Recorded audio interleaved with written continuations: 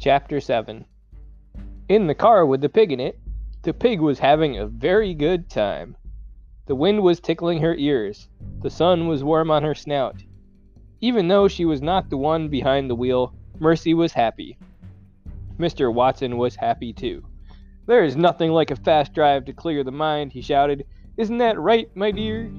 "Oink," said Mercy. "It is wonderful to go fast," said a voice from the back seat. "Who said that?" said Mr. Watson. "Me," said Baby Lincoln. Mr. Watson looked over his shoulder. "Hello, Mr. Watson," said Baby. "Oink," said Mercy. "Hello, Mercy," said Baby. "What are you doing?" shouted Mr. Watson. "I am having a little adventure," said Baby. "I am indulging in some folly." "Folly?" said Mr. Watson. Mercy narrowed her eyes. Mr. Watson was looking over his shoulder at Baby. He was not looking at the road. Mercy saw her chance. She gathered her strength. She leaped.